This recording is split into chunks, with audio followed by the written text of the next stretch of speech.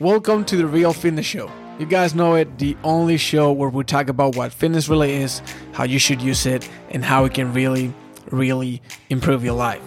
When I tried to transform my body for the first time when I started my fitness journey, I was super confused with all the contradictory information online. So I wanted to create this podcast to bring you the do's and don'ts, the tips and tricks to transform your body for good with myself and the top hitters in the industry. Please share and enjoy. Before we start the podcast, just a little note. If you want to get this content with some visuals, graphics, my face on it, and you can kind of like see how I'm talking, probably not the most interesting thing to see, but it can help you target different parts of your brain to help you hopefully learn more and apply this information. You can head over to my YouTube channel at youtube.com/@therealfitness. So that's youtube.com/@therealfitness. And if you're not into it, let's go to the podcast. So I was having this conversation with my coach the other day, and we're kind of like going over my business and trying to figure out things that I need to keep on doing, things that I need to stop doing, and just trying to make my work a lot smarter. And he came up with an example that kind of like blew up on him, but gave me the idea for this episode. And he was asking me about different, sports figures, right? And one of the things he asked me was, because he knows I like soccer, he asked me, well, Lionel Messi, he's the best player in history, right? And I'm like, yeah, fine. So I'm sure Lionel Messi puts a lot of intention both in attacking and defending. And I was thinking about it and I was like, you know what? He actually does not defend that much. He is kind of like waiting for the ball to come his way so he can be fresh whenever the ball comes his way. And here's the thing. I started looking at some stats and I already knew that Lionel Messi did not run as much as the majority of the other players. But when I saw the stats, it just blew my mind. Okay, just for context, just an average soccer player would run around 7 miles per game. That's kind of like average pace for anyone who's trying to work. I'm not talking about the hard workers who are fighting for every ball. I'm talking about the average football player, right? The average soccer player would be 7 miles per game. Lionel Messi, he does 4 miles per game. It's almost half. He runs almost half as everyone else. And he's the best player in the world. Like, he could run as much, be as tired as everyone else, and still be better than everyone. But he knows that if he can save his energy for when it actually matters, then the difference is going to be so big, it's going to be impossible for anyone to stop him. All right? So when I saw this data, it reminded me about this idea that I always talk to my clients and that I think is really important in fitness about hard work versus smart work, right? I see a lot of people who go into the gym and they blast they go balls to the wall, like all in every single day, just going as hard as they can, like going to failure and hitting personal best every day and just not missing any workouts.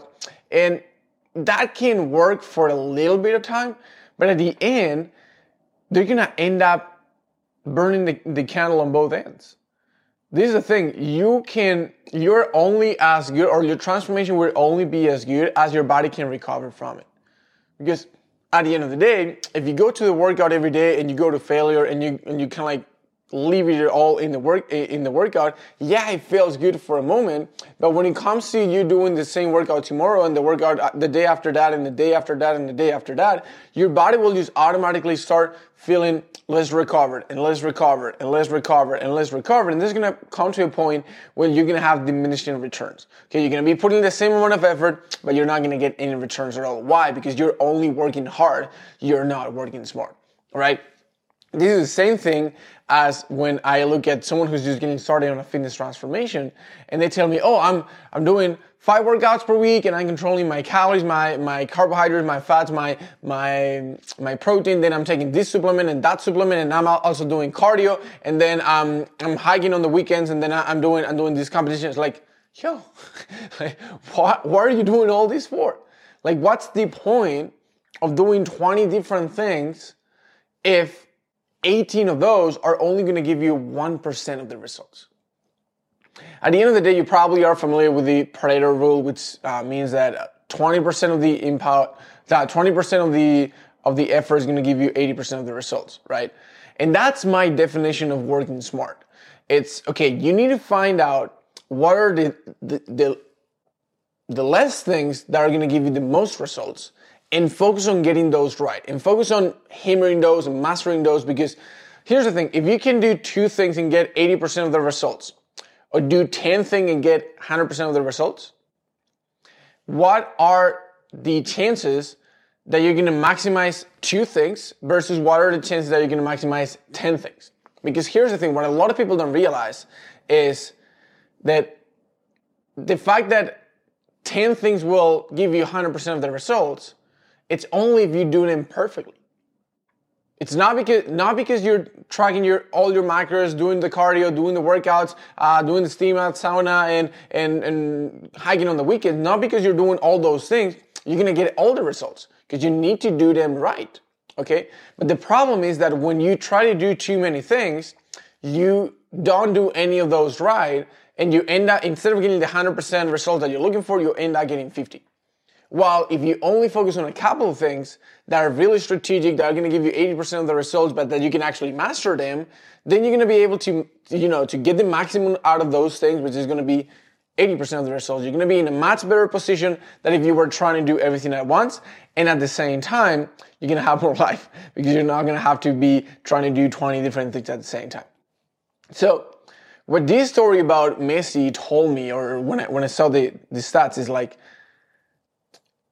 the best in the world at what they do don't care to say, or very few of them care to say that they're the hardest worker in the room.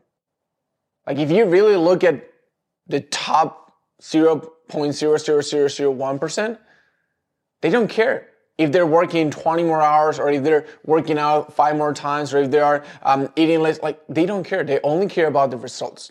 They only care about what they're getting from what they're doing. And if they can be the best in the world and work half as everyone else, they will do it. Another great example, this is more on business, but I think it's applicable as well, is Warren Buffett. Warren Buffett spends 6 to 7 hours a day reading. And in many cases, he's reading stuff that is not even business related, that is not even investment related. And he has this quote that I love, that is, if I make 2 good decisions per year, I had a really great year. So his goal of output is just to make 2 good decisions in 1 year. Really, really little output. He's going to get the best returns of any other investment in the world.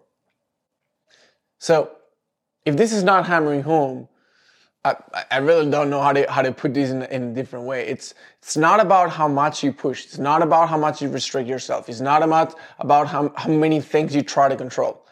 At the end of the day, it's about how much results you get. How many results you get.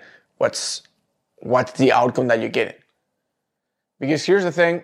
I hate to put it this way. Some people might get offended with it, but that's fine. This is who I am.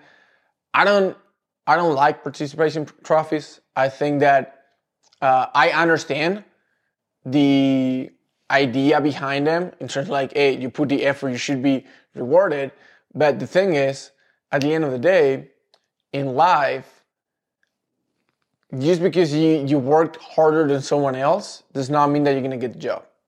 Just because you tried harder does not mean that you're going to get your partner to come with you. Just because you worked out more does not mean that you're going to have a better body. Just because you work more doesn't mean you're going to make more money.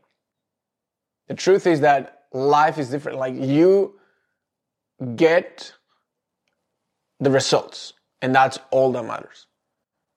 Okay, because at the end of the day, if you work out 10 hours and I work out 2 and I get better results than you, I'm gonna be the one who has worked smarter.